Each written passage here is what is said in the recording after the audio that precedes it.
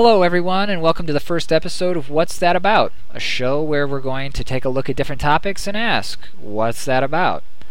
I'm your host, Filthy Fork, and first on tonight's agenda is millennial bashing. What's that about?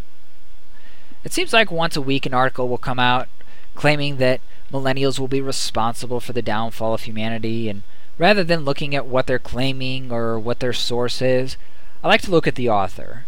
And chances are the author winds up being a baby boomer who feels that my generation is entitled. I find it hard to feel entitled when I ask for a lower student loan interest rate when I see baby boomer politicians voting down the minimum age increase on drawing from Social Security, or when I learn that baby boomers are responsible for tripling the national debt over the past 30 years. I mean, after all, baby boomers are responsible for the infrastructure in which I was educated. They're responsible for staying in the workforce longer, which leaves less open jobs for me and my peers, which drives up our unemployment rate, which means that we develop less skills, which, lo and behold, a study released by the Educational Testing Services, ETS folks, found that American millennials are some of the least skilled individuals in the entire world.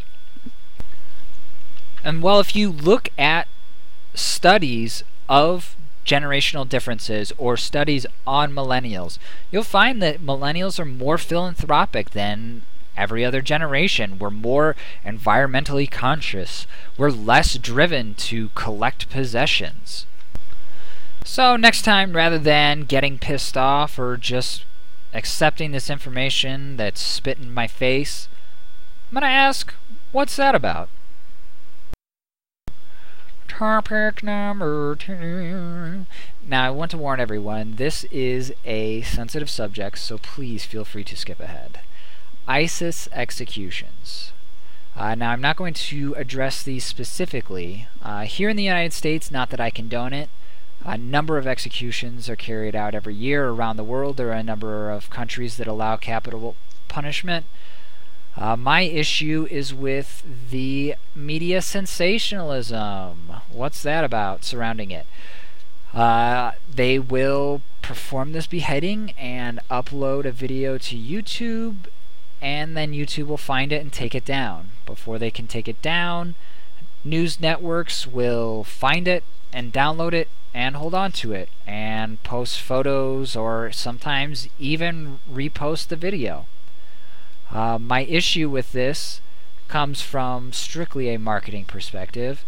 What's the, almost best thing that an organization in the middle of the desert, in the middle of nowhere, could ask for? Free publicity. By posting these videos, you are passing along the message that ISIS exists, and ISIS is something that people should be concerned about. The best course of action is to forget they exist and let the issue be dealt with by the government.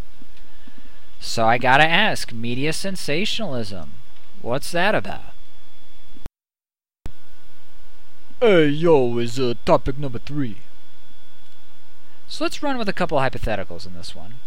Let's say you are taking a class that you really like, that you really want to get some information out of, and after a couple weeks, you're not really getting the education you think that you paid for.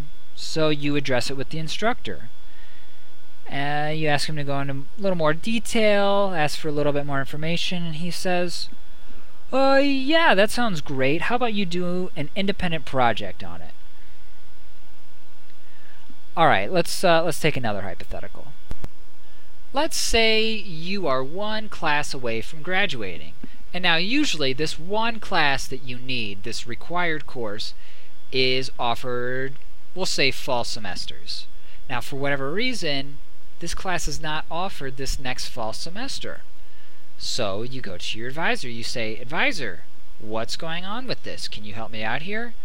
And your advisor says, I wish I could. Why don't you go talk to the director of the department? So you say, okay.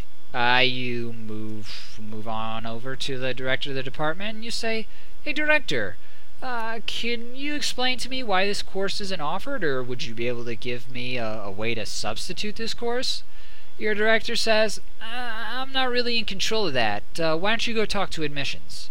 So you mosey on over to admissions. You talk to admissions. You say, yeah, I'm not really sure why this course isn't offered. Is there any way that I can substitute it? And admissions says, we're not really equipped to answer that. Why don't you go talk to advising?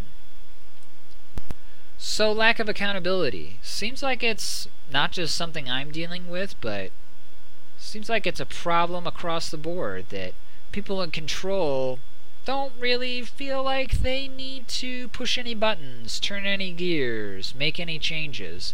They'd rather just pass you along to someone else. So I really do have to ask, passing the buck, what's that about? Indeed, what's that about? I want to thank you for listening to my first episode. I hope you enjoyed what you heard. If you have any questions or comments, feel free to leave them on this post on my blog, filthyfork.wordpress.com. See you next time when we ask the hard questions like, what's that about?